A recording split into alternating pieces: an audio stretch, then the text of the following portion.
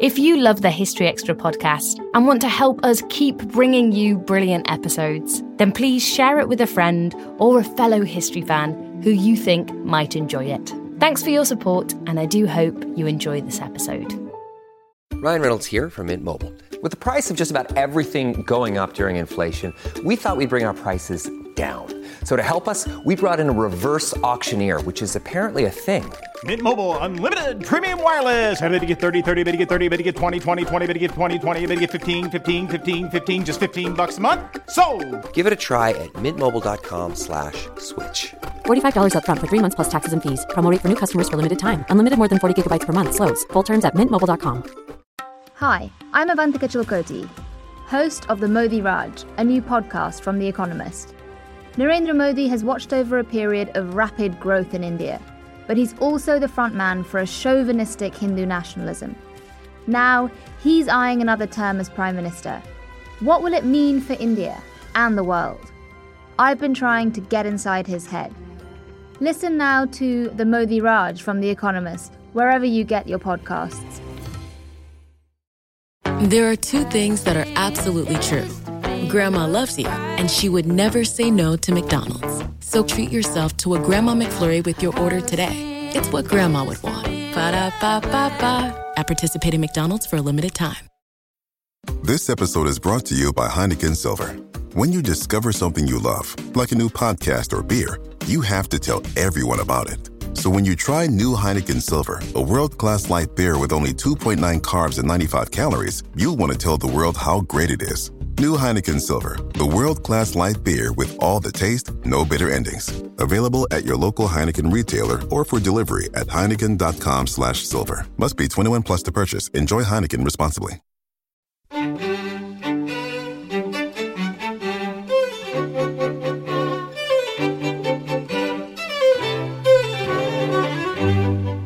Without the First World War, I think it's very likely that the Ottomans would have continued a process of reform and adaptation that would have allowed their empire to have survived as a kind of Turco-Arab state. That was Eugene Rogan discussing the downfall of the Ottoman Empire. But that idea of leaving your own mark alongside Shakespeare's is a very understandable, very widespread cultural response to spaces connected with great people. And that was Paul Edmondson, describing reactions to William Shakespeare.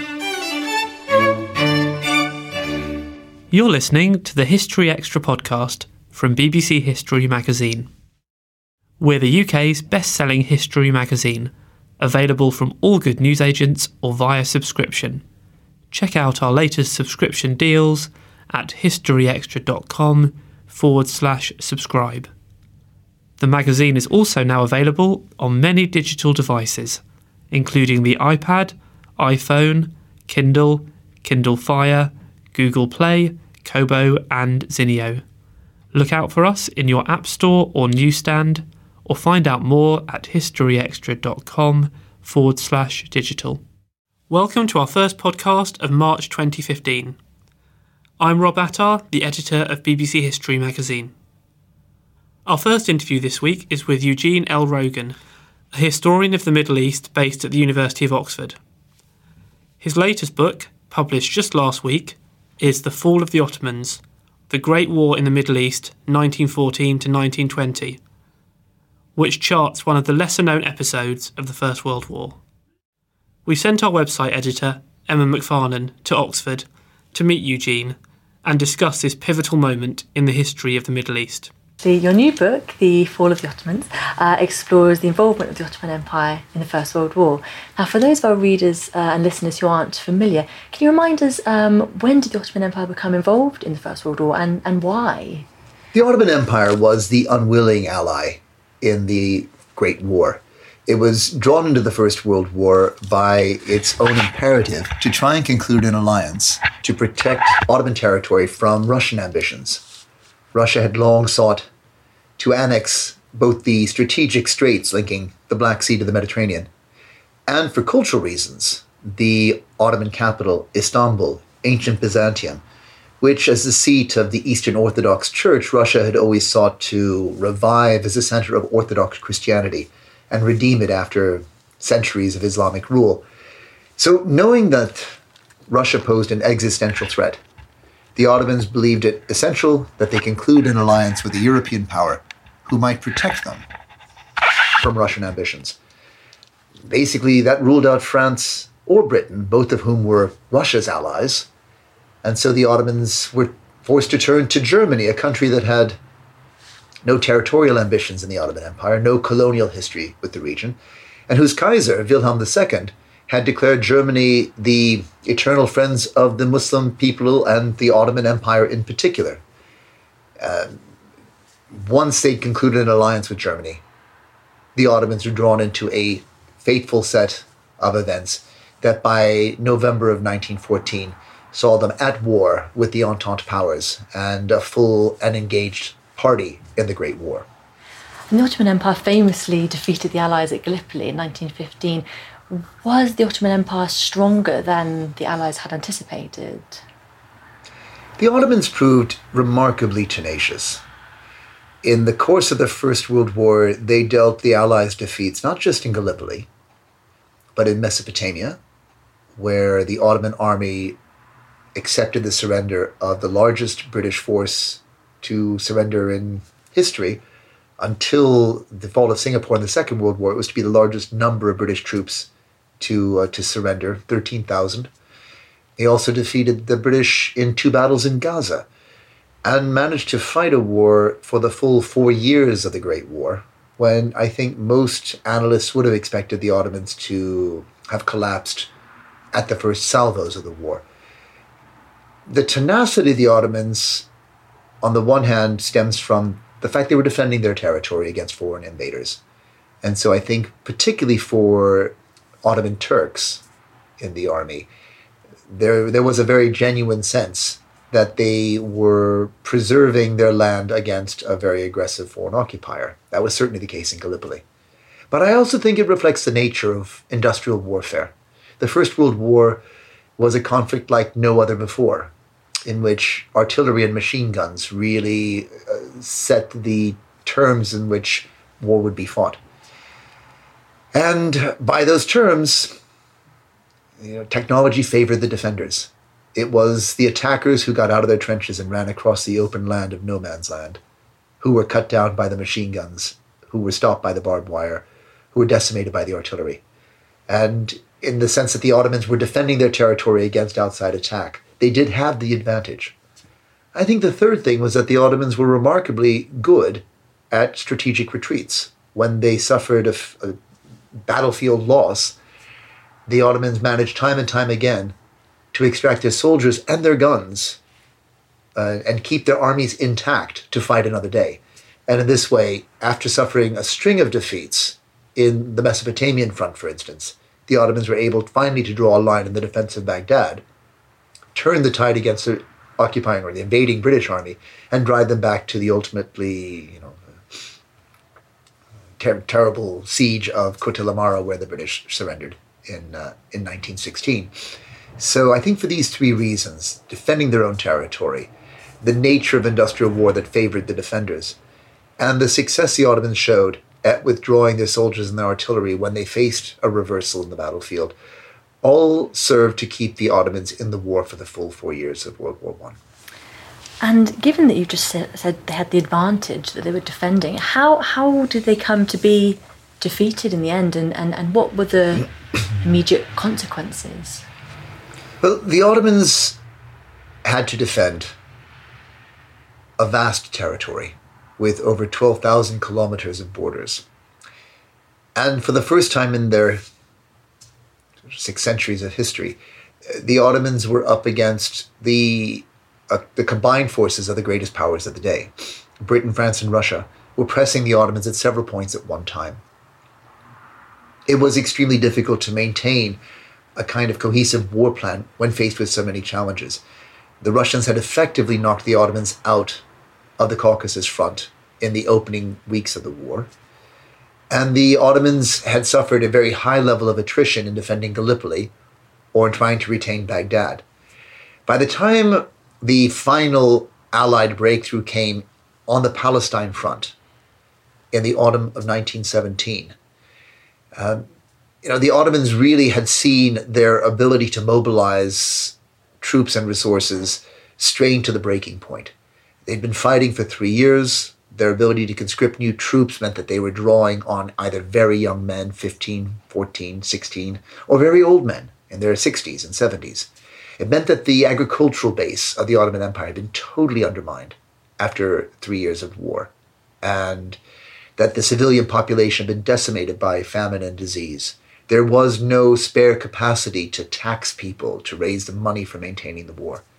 And I think that the ability to continue the war was being eroded dramatically. By the time Jerusalem falls to the British in December of 1917, the Ottomans were really a very weakened force. The remarkable thing is that in spite of that, they were able to maintain their defense of their Arab territories until the following October, when, with the final breakthrough in the Palestine front, the Allies descend on Damascus and drive the Ottomans out of the Arab lands once and for all. And you say in your book that the Ottoman Empire's involvement in the First World War laid the foundations for conflicts in the Middle East that continue today. How is that? Much of the modern Middle East, right up until the frontiers of Egypt, was ruled as a direct part of the Ottoman Empire. That meant that places like Baghdad or Basra or Damascus or Aleppo or Beirut or Mecca and Medina each sat as the seat of a provincial governor answerable to the central Ottoman government in Istanbul. It was a multi-ethnic, multi-religious, multi-national empire, which had been the kind of dominant form of statecraft in the Islamic world right up until the 20th century. With the fall of the Ottoman Empire, and given the ambitions of European imperial states to secure key territory, to expand their empires after the First World War, the Middle East passed from this kind of multinational imperial reality into the modern nation-state system that we know today. The frontiers that were imposed by the victorious powers after the First World War have proved very enduring, but so too have the conflicts that were engendered by those boundaries. The most obvious are the fact that there was not a Kurdish state created to satisfy the national and cultural aspirations of Kurds who were divided between the modern states of Iran, Iraq, Syria, and Turkey.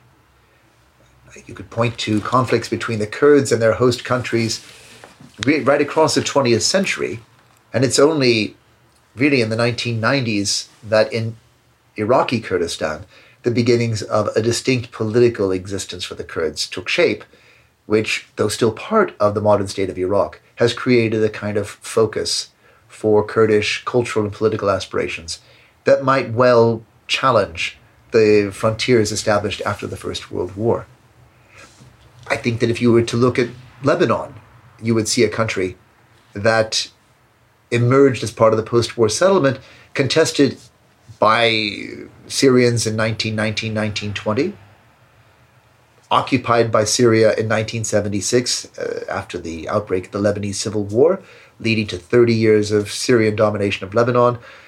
The uncomfortable political system put in place by the French of a kind of Christian-dominated polity in a land where demography meant that Muslims would soon outnumber Christians, all lay the foundations for a very unstable Lebanese republic that kind of lives on a knife's edge even as we speak. But it's the Palestine-Israel conflict that was to prove the ultimate failure of the post-war partitions. Britain's attempt to create a Jewish national home that would not prejudice the rights and interests of the non-Jewish inhabitants of the land was impossible to realize. And we see in the creation of the State of Israel in 1948, the creation of the Palestinian refugee problem as a consequence of the 1948 war, and the unresolved differences between the Israelis and Palestinians that run down to the present day, a source of instability not just in Israel and Palestine, but for the region as a whole. And of course, we've seen how Middle Eastern turbulence has come to upset the stability of Europe and North America in Islamically inspired terrorist movements who see in the injustice done to the Palestinians, an ongoing cause for Muslims to fight against Western hegemony in their part of the world.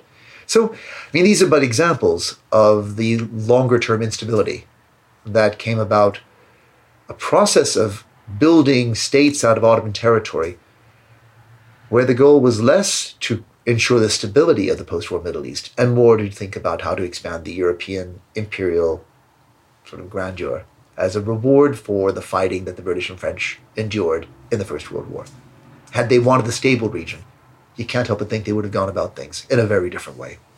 That's really interesting. And how different do you think things could or would have been if, say, the Ottoman Empire hadn't been defeated? I mean, I know it's hard to say, but how do you imagine the chips might have fallen?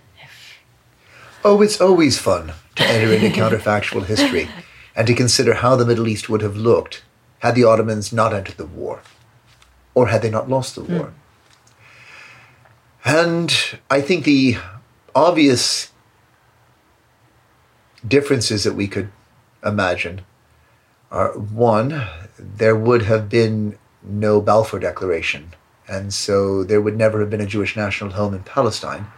There would never have been a state of Israel, with all that implies for the despair of post-Second World War II Jewry after the Holocaust, to have had no solution for the Jewish people to address the magnitude of their Second World War horror. But there would not have been an Arab-Israeli conflict either, with all of the attendant horrors that has imposed on a region that has been destabilized by the incompatible Jewish and Arab nationalisms fighting over Palestine. If the Ottomans had won the war, that is to say, if Germany had won the war, it seems very likely that Britain's imperial presence in the Middle East and France's imperial presence in the region would have been severely diminished. And that would have left the Ottoman Empire more firmly in control of the Arab world. And one can imagine a situation where the Ottomans would have replaced the British as the dominant influence in the Persian Gulf, which would have seen Istanbul become the ultimate oil capital instead of Riyadh or Abu Dhabi or Kuwait. So what the Ottoman Empire, as the weak man of Europe, might have looked like as the world's richest oil state, holding territories ranging from Saudi Arabia, Kuwait, Qatar, the Emirates, and Iraq, is, of course, difficult to contemplate. But yes, we would have seen oil sultans instead of oil sheikhs. I wanted to pick up on another thing you said in your book, that the First World War and the draconian peace terms at Versailles precipitated the fall of the Ottoman Empire. I found that really interesting. Could you tell us a bit more about that? Well, the standard wisdom is that the Ottomans fell when they were defeated by the Allies in the First World War. And I think it's worth remembering that the Ottomans had lost many wars in the 2 centuries before the Great War, and had always been able to negotiate a settlement which allowed the survival of their state. The Ottomans were faced with the most draconian settlement that their empire had ever known in the Treaty of Sèvres. It reduced the Ottoman Empire to, basically those territories of Anatolia or modern Turkey that no one else laid claim to. Out of what we now know as modern Turkey was to be carved an Armenian state in the northeastern corner of Anatolia. To the south of Armenia was to be a Kurdish state. To the west of that territory, land was ceded to France.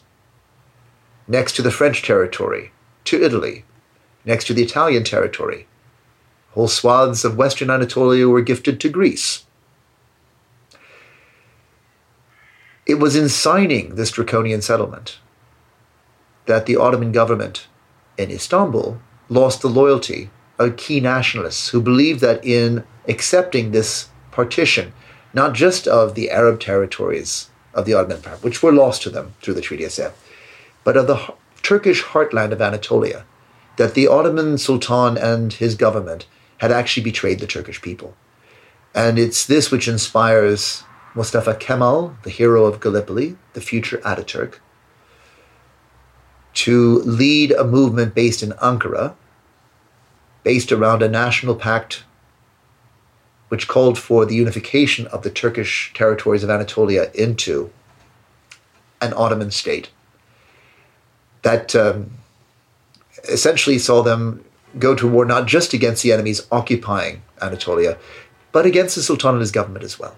And when Mustafa Kemal's movement emerges victorious from 3 years of war, defeating the French, the Armenians, and the Greeks, they then had the mandate to renegotiate terms with the victorious allies in the Treaty of Lausanne. And before setting off to sign that treaty, it is by decree of the new Turkish government that the Sultanate is abolished. The Ottoman family is expelled from the country. It is the fault of the Ottomans, not because of the terms of war, but terms of peace. And it was the draconian peace treaty of Sèvres that inspired the nationalist movement, not just to fight a war to liberate Turkish territory, but to overturn the government that they'd all, at one time in their lives, sworn allegiance to, that of the Ottoman Empire. It was to be replaced by the Turkish Republic, which is the modern state of Turkey as we know it now. So were the terms, you feel, unduly harsh?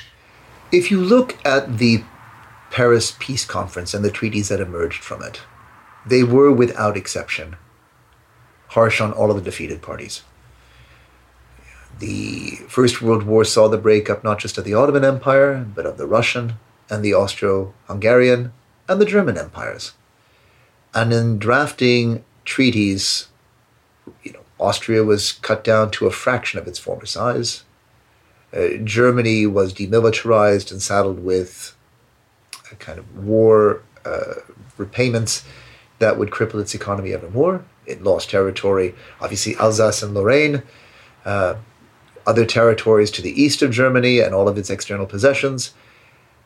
Bulgaria referred to its peace as the second great catastrophe, the first having been Bulgarian defeat in the Second Balkan War. So I think every defeated country that emerged from the First World War viewed the terms it was dealt in Paris as extraordinarily harsh and draconian, and that in these harsh terms lay the sources of future conflicts.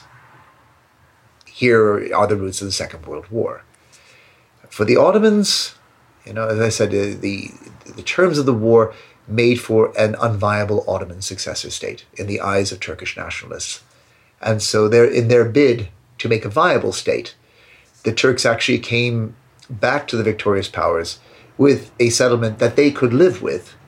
And so interestingly, of all the defeated parties from the First World War, it was the Turks who remained neutral in the Second World War and were not destabilized or drawn into a conflict that, in the eyes of many, was seen as an attempt to adjust what was flawed and overly draconian in the Paris peace terms after the First World War. I understand there are a number of factors that contributed to the fall of the Ottoman Empire, but when you're lining them all up, I suppose, how significant was the First World War? Was it the overriding reason that the Ottoman Empire collapsed, or was it just one of many? The First World War played a decisive effect on forcing the collapse of the centuries-old Ottoman Empire.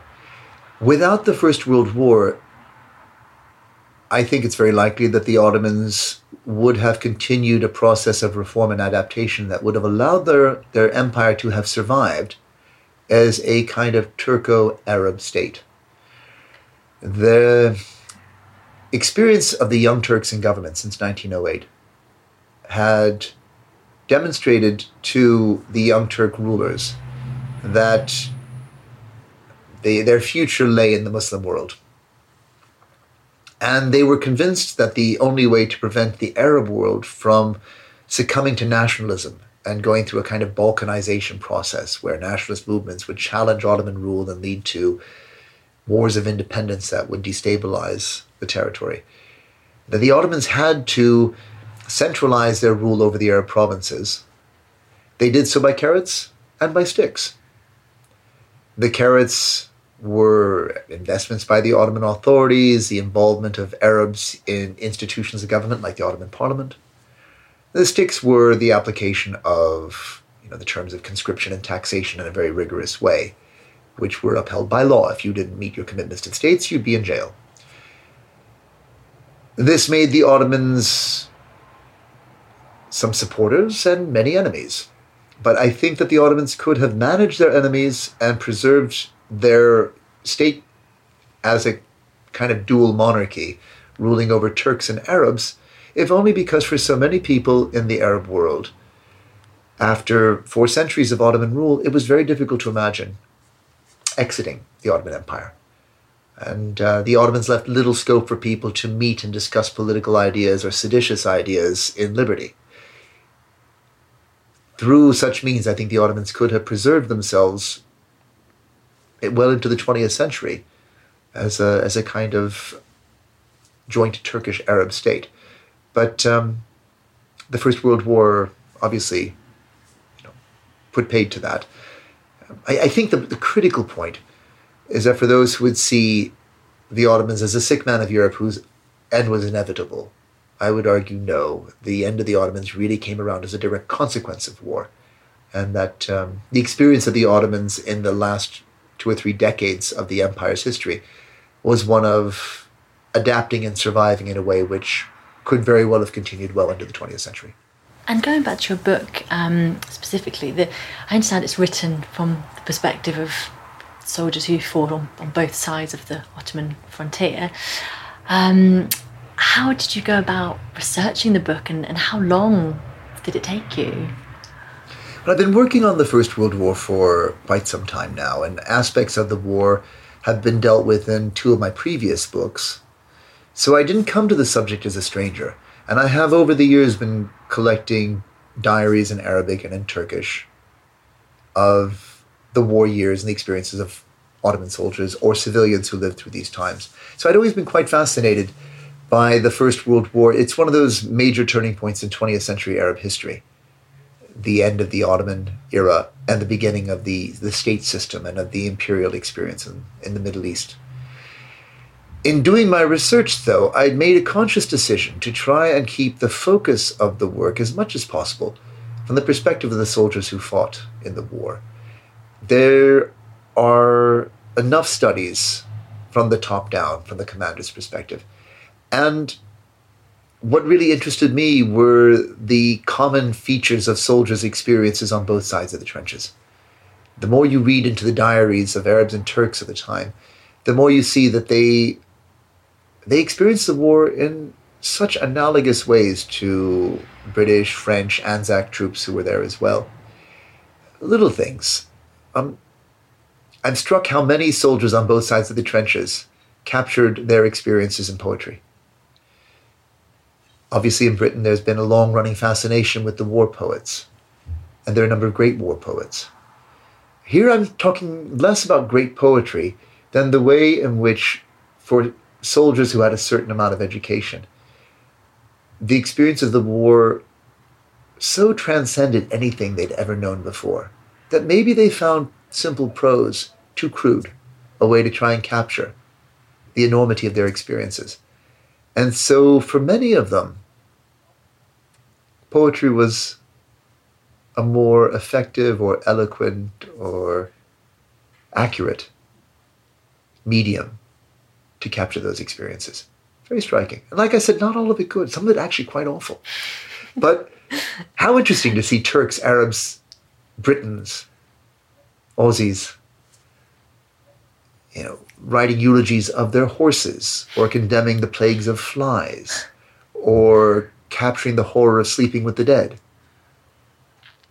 or what it means to see comrades shattered by shell fire. They all did it. They all lived it, they experienced, and they wrote about it in ways that were so similar. Now, the other thing I was struck by was there had been a real propaganda effort that had succeeded in engendering hatred between the British and the French, the Australians and the New Zealanders, and the Germans. They all wanted to go and fight the Boche. They all had horror stories. They all talked about the Germans in very dehumanizing ways. But they went to the Ottoman front with no preconceived hatred of the Turks. These were young men thrown into a battlefield that they were all quite surprised to be in. They all assumed they were going off to Europe to fight the Boche. Instead, they got diverted to go and fight the Turks. They didn't hate the Turks. They had no reason to. And though they fought like hell, at every opportunity where they could fraternize, they did so with a kind of generosity that surprised soldiers on both sides. And I've got accounts from both Turkish and British soldiers about how they could hear each other's trenches. Sometimes the trenches would be only 30 or 50 yards away. And that occasionally they would throw a pack of cigarettes across the lines. Or the Turks would throw cigarettes. The Brits would throw pots of jam.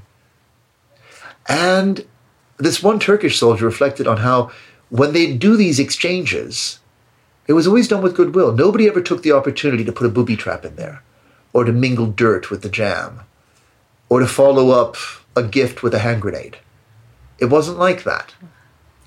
And even when they left in Gallipoli, the British soldiers evacuated in December or in January, left notes behind saying they respected the Turks as good fighters. This had been a lousy place to fight, and they hoped they'd get another chance to have another scrap to settle scores. And I know that that Turkish soldiers picked these letters up, and they, the degree to which they wanted another scrap after having successfully defeated and driven the British away, I can't tell you.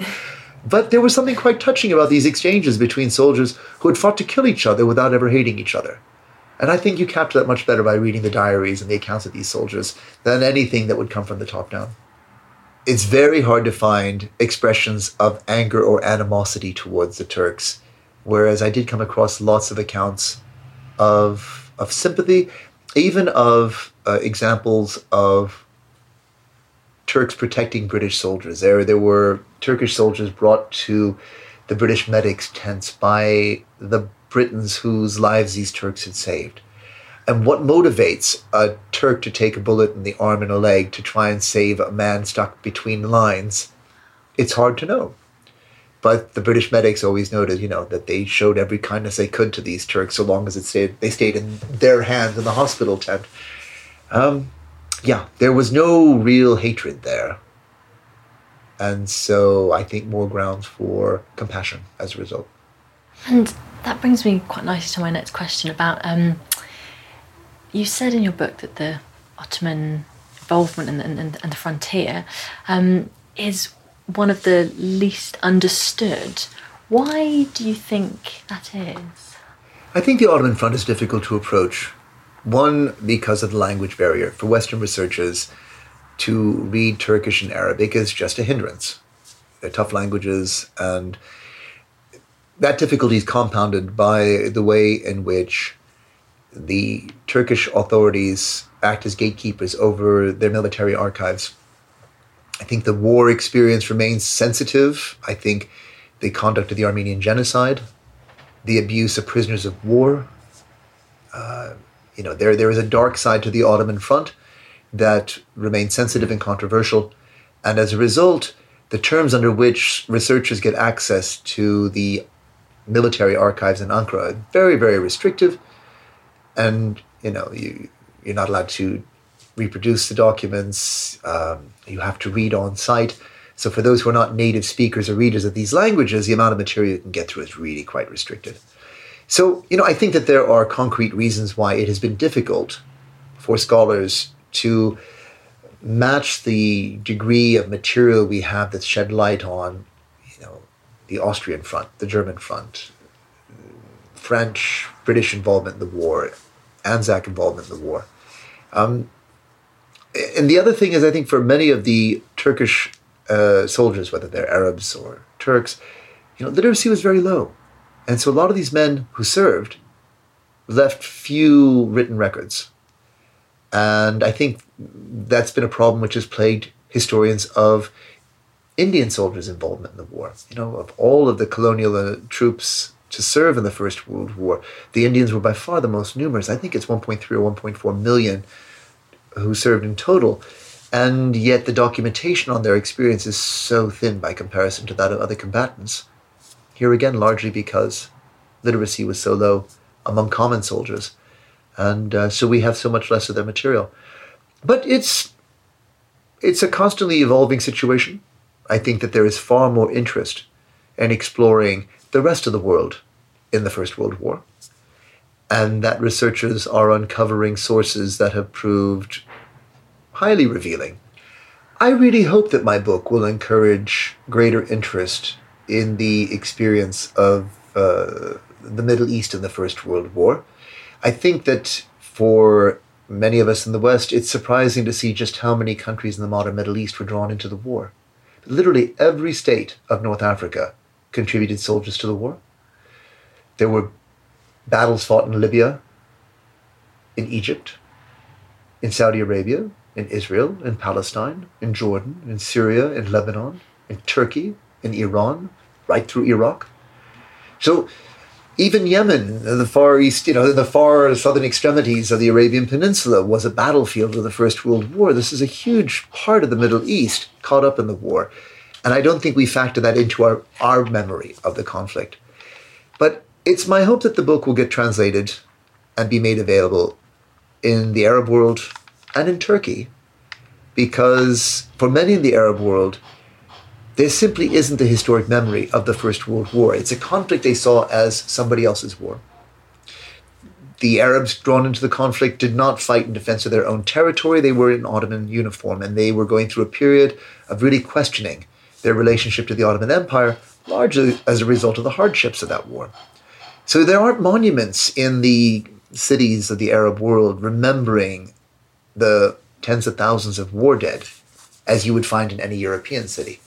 Even in Turkey, it's really only in those areas where Turkish forces prevailed, such as Gallipoli, where you'll find a regular memorialization of the First World War, because for modern Turks, the war that really matters is the War of National Independence fought by Mustafa Kemal Ataturk, which leads to the emergence of the Turkish Republic. The First World War was seen as a catastrophic defeat of the old Ottoman Empire, and so it's less celebrated than the Turkish War of Independence. And I think in these ways, for us to restore historic memory of the significance of the First World War for the Arab world and for Turkey is an important contribution. But at the moment, there's only translations commissioned in Greek and in Spanish. So it's interesting to see what parts of the world the book will reach. I hope that we'll see it reach more. One final question I wanted to ask you is, do you think is the relevance of the Ottoman Empire today? The Ottoman Empire stands as one of the great world cultures of modern history. From the time of the earliest Ottoman conquests in the 13th century until the ultimate demise of that empire, the Ottomans stood as the greatest Islamic empire of its age, with all that implies of a distinct contribution to world culture. One need but go to the great cities of the Ottoman Empire and admire the architectural heritage, the great works of a master architect like Sinan, who left us with mosque complexes in all of the leading cities of the empire, from Edirne down to Damascus, with some of his greatest works, of course, in the capital Istanbul, Ottoman capital Istanbul. But as travelers, as map makers, as literati, as poets, as religious scholars, as historians, the Ottoman Turks made their contribution not just to Islamic culture, but to world culture. And I think that for scholars of this history, the relevance of the Ottoman Empire will transcend its mere geopolitical significance. And I think we all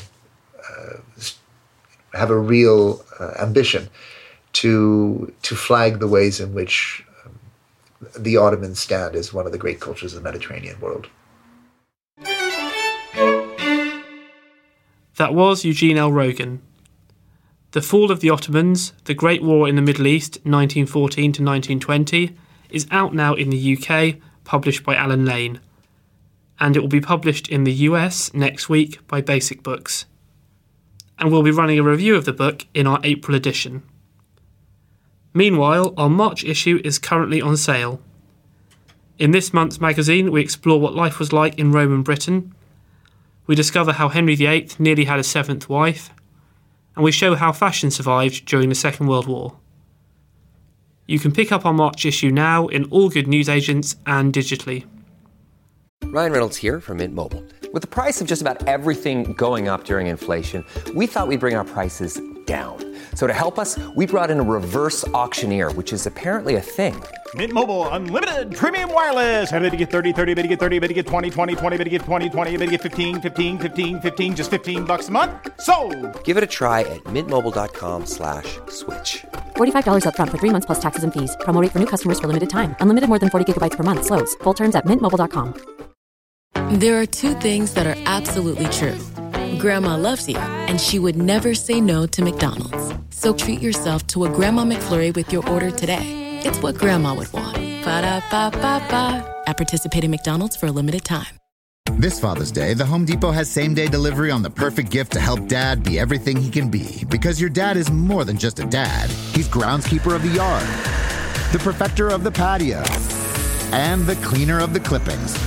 Let the Home Depot help power Dad's doing with the convenience and gas-like power of Milwaukee cordless outdoor tools. Plus, get up to $150 off select Milwaukee tools. For everything Dad is, find the perfect gift at the Home Depot. How doers get more done. Order select and stock items by 4 p.m. subject to availability.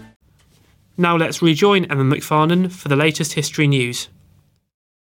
A coffin within a coffin, discovered next to Richard III's remains in Leicester, contained a woman, it has been revealed. The elderly woman may have died in 1250, more than 2 centuries before Richard, and possibly founded the friary, experts from the University of Leicester said. The lead coffin in a stone sarcophagus was found in the same car park as the king during a second excavation of the site. It was initially thought to contain a knight or head of the Greyfriars. The female was in one of 10 graves discovered in the grounds of the medieval complex, including that of Richard III, 6 of which were left undisturbed. Those that were examined were all found to have female remains. Richard III will be reinterred at a service in Leicester Cathedral on the 26th of March. In other news, here at BBC History Magazine HQ, we're asking readers and listeners to nominate which figures in history they're most interested in at the moment. Whether it's someone you're reading about, the subject of a recent television or radio programme, or perhaps someone you're studying, we want to know. You can vote for anyone you like, providing they died more than 30 years ago, before the 1st of January 1985, and you can nominate up to 3 individuals. Once we've collected the data, we'll publish a list, based on the number of times each person is mentioned, in a future issue of the magazine, and reveal which person in history is top of the history charts for 2015. To cast your vote, visit historyextra.com. Thanks, Emma. For our second interview this week, we're heading to Stratford-upon-Avon, best known, of course, for William Shakespeare. Our features editor, Charlotte Hodgman, paid a visit to his birthplace in the company of historian Paul Edmondson to find out more about the playwright's life. We're in the exhibition at the Shakespeare Centre. Yes. And we're going to have a little look round at some of the pieces that you've got on display here. We are, and I'm just looking at a quotation from The Tempest, which says, "I long to hear the story of your life," The Tempest, Act 5, Scene 1. And so it's a great opportunity to think about the historical remains of Shakespeare, how we present them today, and to use those as occasions to open up his life and to talk about his impact on English drama. Yeah. So here we have a bundle of deeds. These 4 property deeds show how the birthplace, as we present it, came into ownership from the Shakespeare family. These are dated between 1575 and 1647. So John Shakespeare, Shakespeare's father, acquires the site and at least one of the houses. He then buys the houses adjoining it over the years. Yeah. And Shakespeare inherits the lot in 1601. And then we can trace the ownership from there on. His sister lives in part of the house from around 1601, and descendants of Shakespeare's sister were still living in part of what is now the birthplace until the early part of the 19th century. Really? Yeah, it's a fascinating fact. A hornbook, this dates from 1680, beyond Shakespeare's lifetime, but something very similar was used by young children learning the alphabet, learning the Lord's Prayer, having these key cornerstones drilled into them from petty school from the age of about 5, 6, 7, and then through into grammar school, 8, 9, 10, Right. well, maybe 9, 10, 11. We don't know how long they stayed at grammar school. It was a combination of people left grammar school at different ages, Right, but they okay. could stay there as long as they were like 16, 17. And if they Shakespeare wanted went to the Stratford Grammar School. Yeah, the Stratford Grammar School was founded under Edward VI in 1553. It was free to all boys of the town. There was no special pleading. If you were living in Stratford, you were able to have a free education. I suppose if your parents could afford to release you to have the free education, rather than if you had to do any work at home or in their own trades. Or maybe it was you could have a sort of mixed economy. Yeah. But it was a highly disciplined environment, and Shakespeare there had Latin and Greek drilled into him. The Greek through the study of the New Testament, and Latin through the study of classical literature, Plautus, Cicero, the great writers of antiquity, which of course were rediscovered during the 16th century and just before, with the arrival of humanism from Europe through Erasmus in the 15th century, making its way across the continent. So there's a sense in which, Shakespeare was being brought up with a European education, and that's really worth remembering, that we think of it as English, but actually it was European. And it's the influences of the Italian writers that are making the most effect on his young mind through Latin, through classical Rome. Do you think when we see that in his works? Yeah, we see it writ large in his works, not least through the rhetorical figures. It wasn't called grammar school for nothing, because it taught how the language was put together, how you could shape language for powerful effects. And that's exactly what he's learning, how language can be used, can be wielded.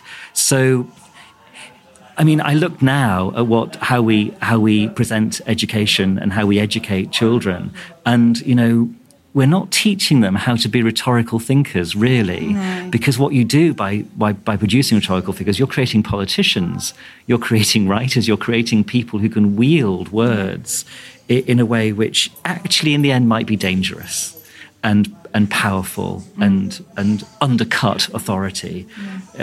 Teaching people always to win the debate is the kinds of minds that are being shaped by the grammar school education. Right, okay.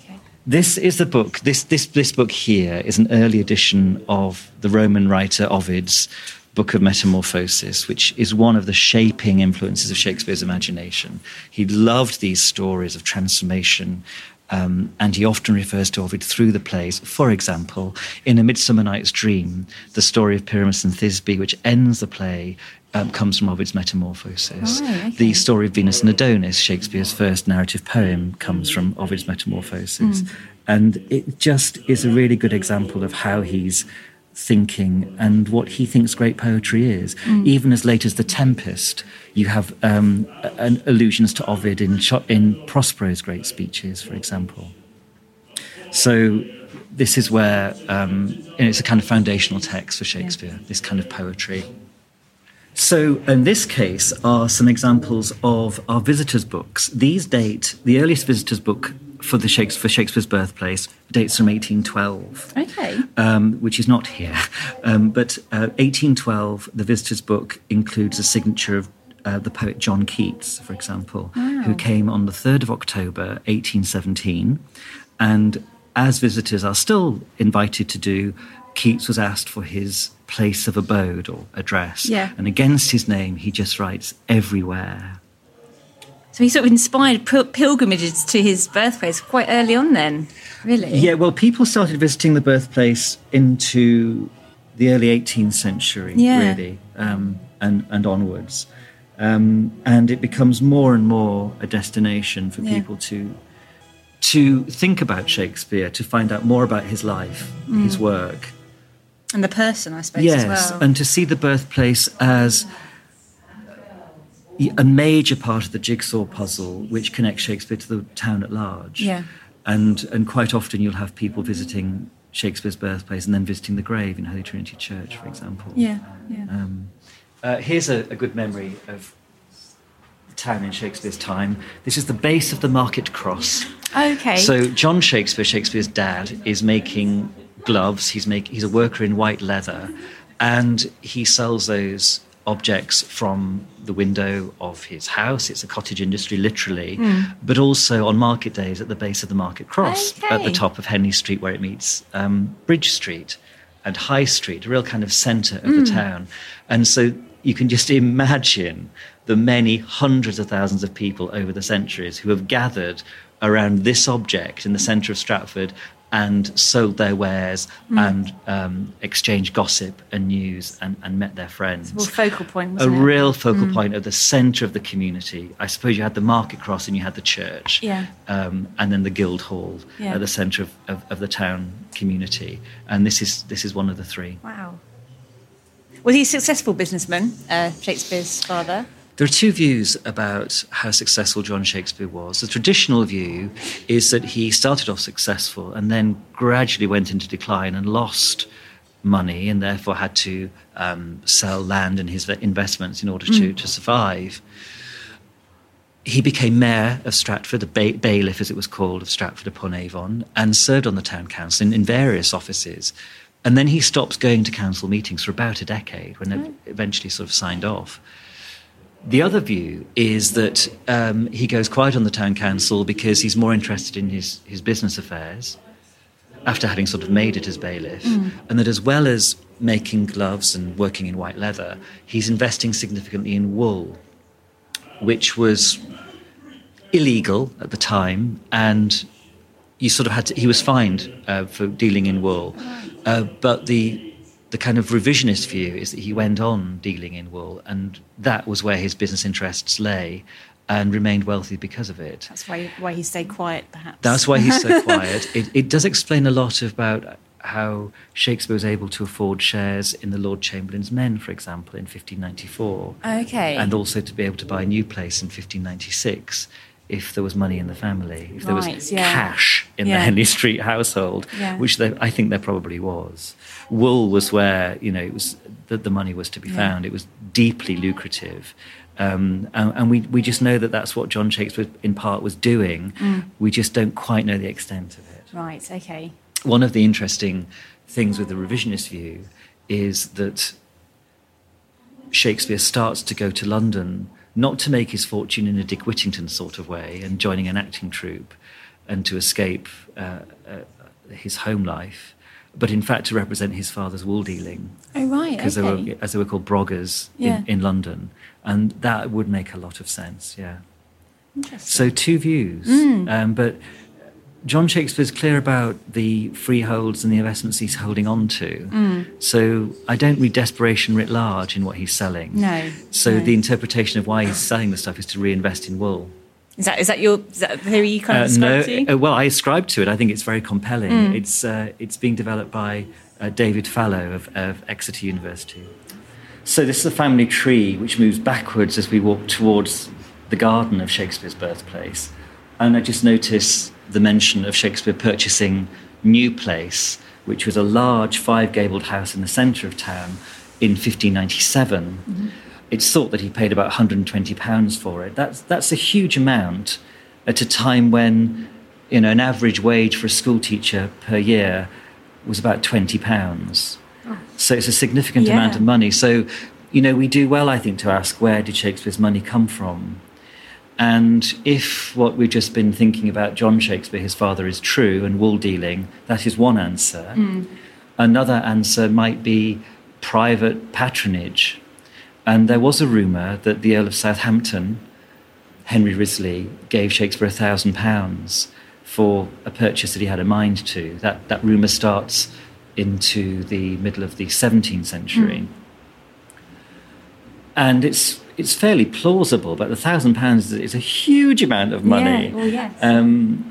But he is buying shares in the Lord Chamberlain's Men in 1594 and then able to buy New Place in 1597 and supporting his family at the time.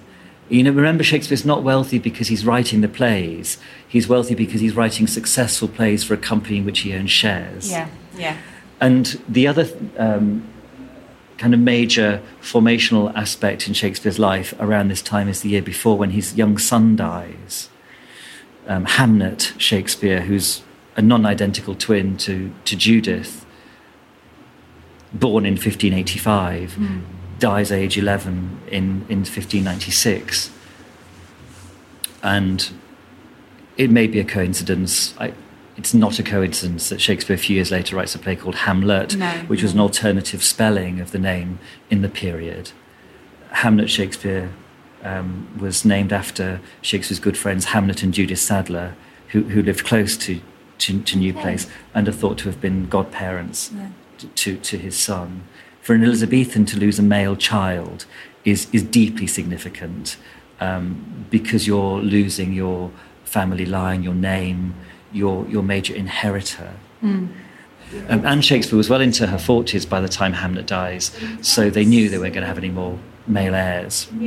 Sort of cruel irony is that just after Hamlet dies, Shakespeare manages to acquire a coat of arms for his father, to, as it were, to celebrate and mark the ancestry and the future-looking part of the Shakespeare name.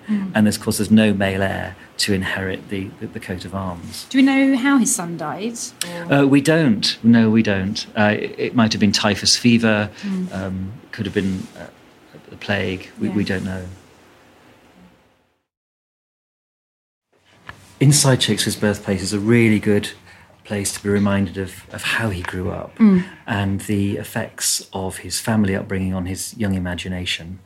And one of the things that people did, because what else could you do on an evening, was to tell each other stories around the hearth.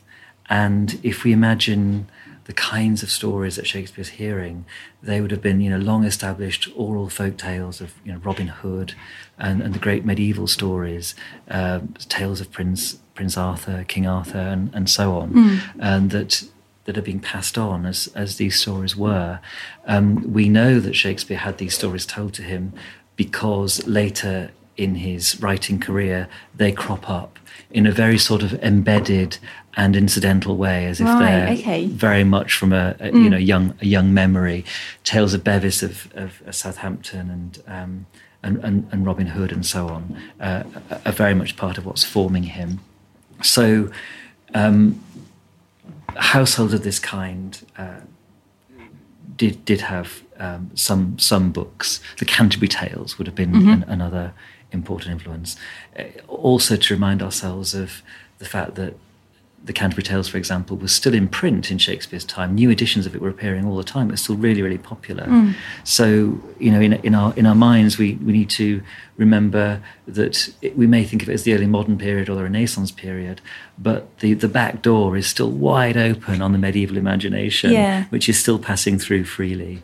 And of course, with that medieval imagination is what is often called the old faith, a sense of what became known as Roman Catholicism, but the old faith, at a time when the country is going through a great renewal of how it's approaching the relationship between God and state and God and citizens, subjects. And the way these rooms, is this, obviously it's not the furniture that would have been here, but is it of that period? Yeah, the furniture we're looking at, the dark coloured furniture is of the period.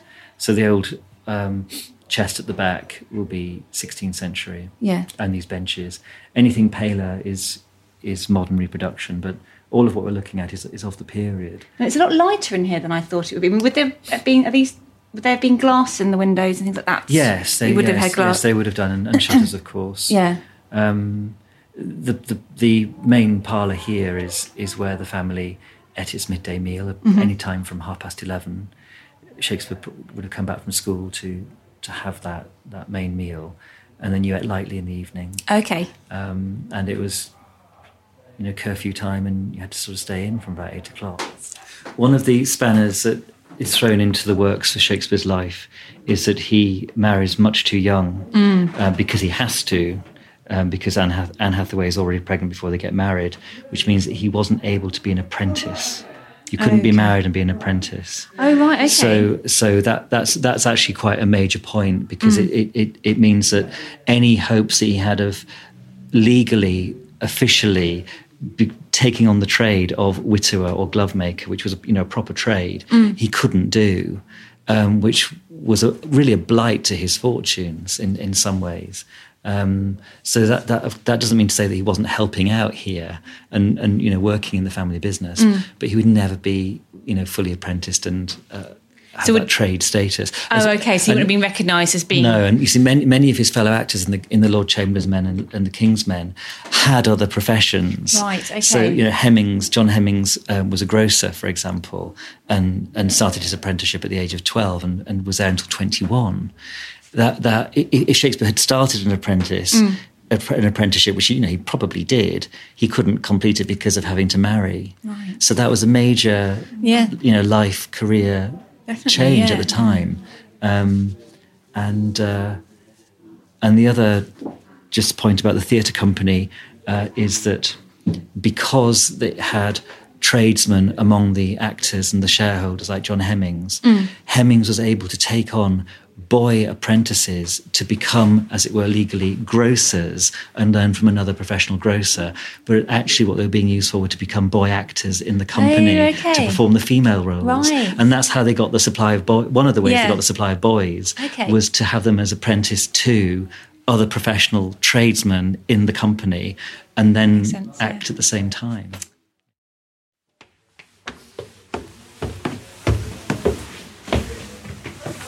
This is a wonderful treasure in its own right, Charlotte. This is known as the birth room window. And from the earliest days, visitors carved their initials, engraved their initials with a diamond ring. And it includes signatures of Ellen Terry, Thomas Carlyle, Henry Irving are all in this window. Yeah, it used to be through there in the birth room itself. So that's the birth room just beyond there. Oh, beyond. Okay. We moved it for conservation purposes, so here it is. A great visual reminder of that sense of wanting literally to make your mark, to engrave it into something. Do we know what the earliest? Oh, there we go, 1806. Yeah.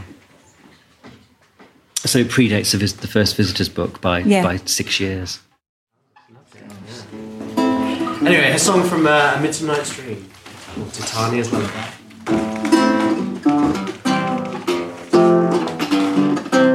You spotted snakes with double tongue, thorny hedgehogs be not seen, newts and blind worms do no wrong, come not near our fairy queen, Philomel with melody, singing our sweet lullaby, lula lula lullaby, lula lullaby, never harm nor spell nor charm, come our lovely lady lie, lula lula lullaby, lula lullaby. One of the most exciting things about this room in terms of theatre and drama are, the number of great people who have passed through it, because this is really, as it were, the climax of the visit. And before the house was fully opened, from the middle 18th century onwards, this was the room that you came to. So David Garrick spent the night here. Oh, right, okay. The night before the Jubilee started, for example, hung a banner out of the window. Great writers, statespeople, artists have walked through this room with that sense of bringing their own Shakespeare to this space. And there are many accounts, and our good colleague Luke will have many of them, of visitors from around the world who have stood here and wept, who have spoken about Shakespeare in their own cultures. So however you decide to present this space, it's what people are bringing to it, which is as important as to what they actually might find you in terms of objects. And that picture of Shakespeare's, the room which Shakespeare was born from 1853, I've just read the caption. It's an important reminder of how the walls were covered in signatures. If you go to Juliet's balcony in Verona, you'll see the walls leading up to it covered in graffiti. I've seen that. And that similar kind of expression was something that generations of visitors were able to take part in when they visited this space. But that idea of leaving your own mark alongside Shakespeare's is a very understandable, very widespread cultural response to spaces connected with great people. That was Charlotte Hodgman in the company of Dr. Paul Edmondson, Head of Research and Knowledge at the Shakespeare Birthplace Trust. Paul's book, simply titled Shakespeare, will be available in April, published by Profile Books. And you can read more about Shakespeare in the March issue of BBC History magazine, which, as I mentioned earlier, is out now.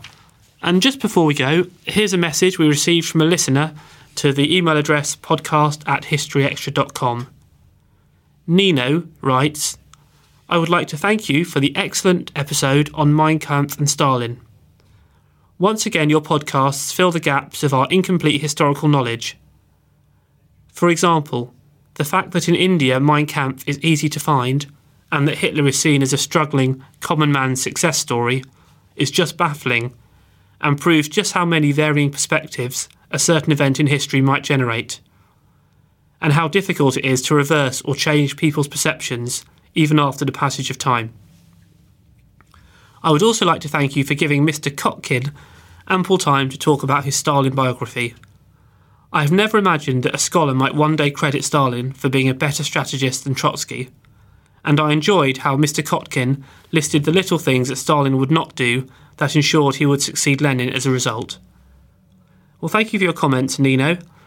And if anyone's missed that episode, you can download it still from all the usual places. It was first broadcast on the 1st of January this year.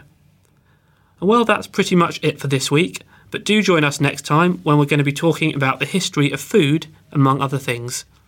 And in the meantime, please do take a chance to vote in our poll at historyextra.com/History Hot 100. Thanks for listening to this History Extra podcast, which was produced by Jack Fletcher. Do let us know what you think about this episode by emailing podcast@historyextra.com, and we might read out your messages in future episodes.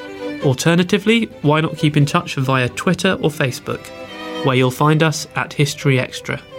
For more great history content, don't forget to visit our website historyextra.com, where you will find history quizzes, galleries, articles and more. Plus, it's where you can download every single previous episode of this podcast.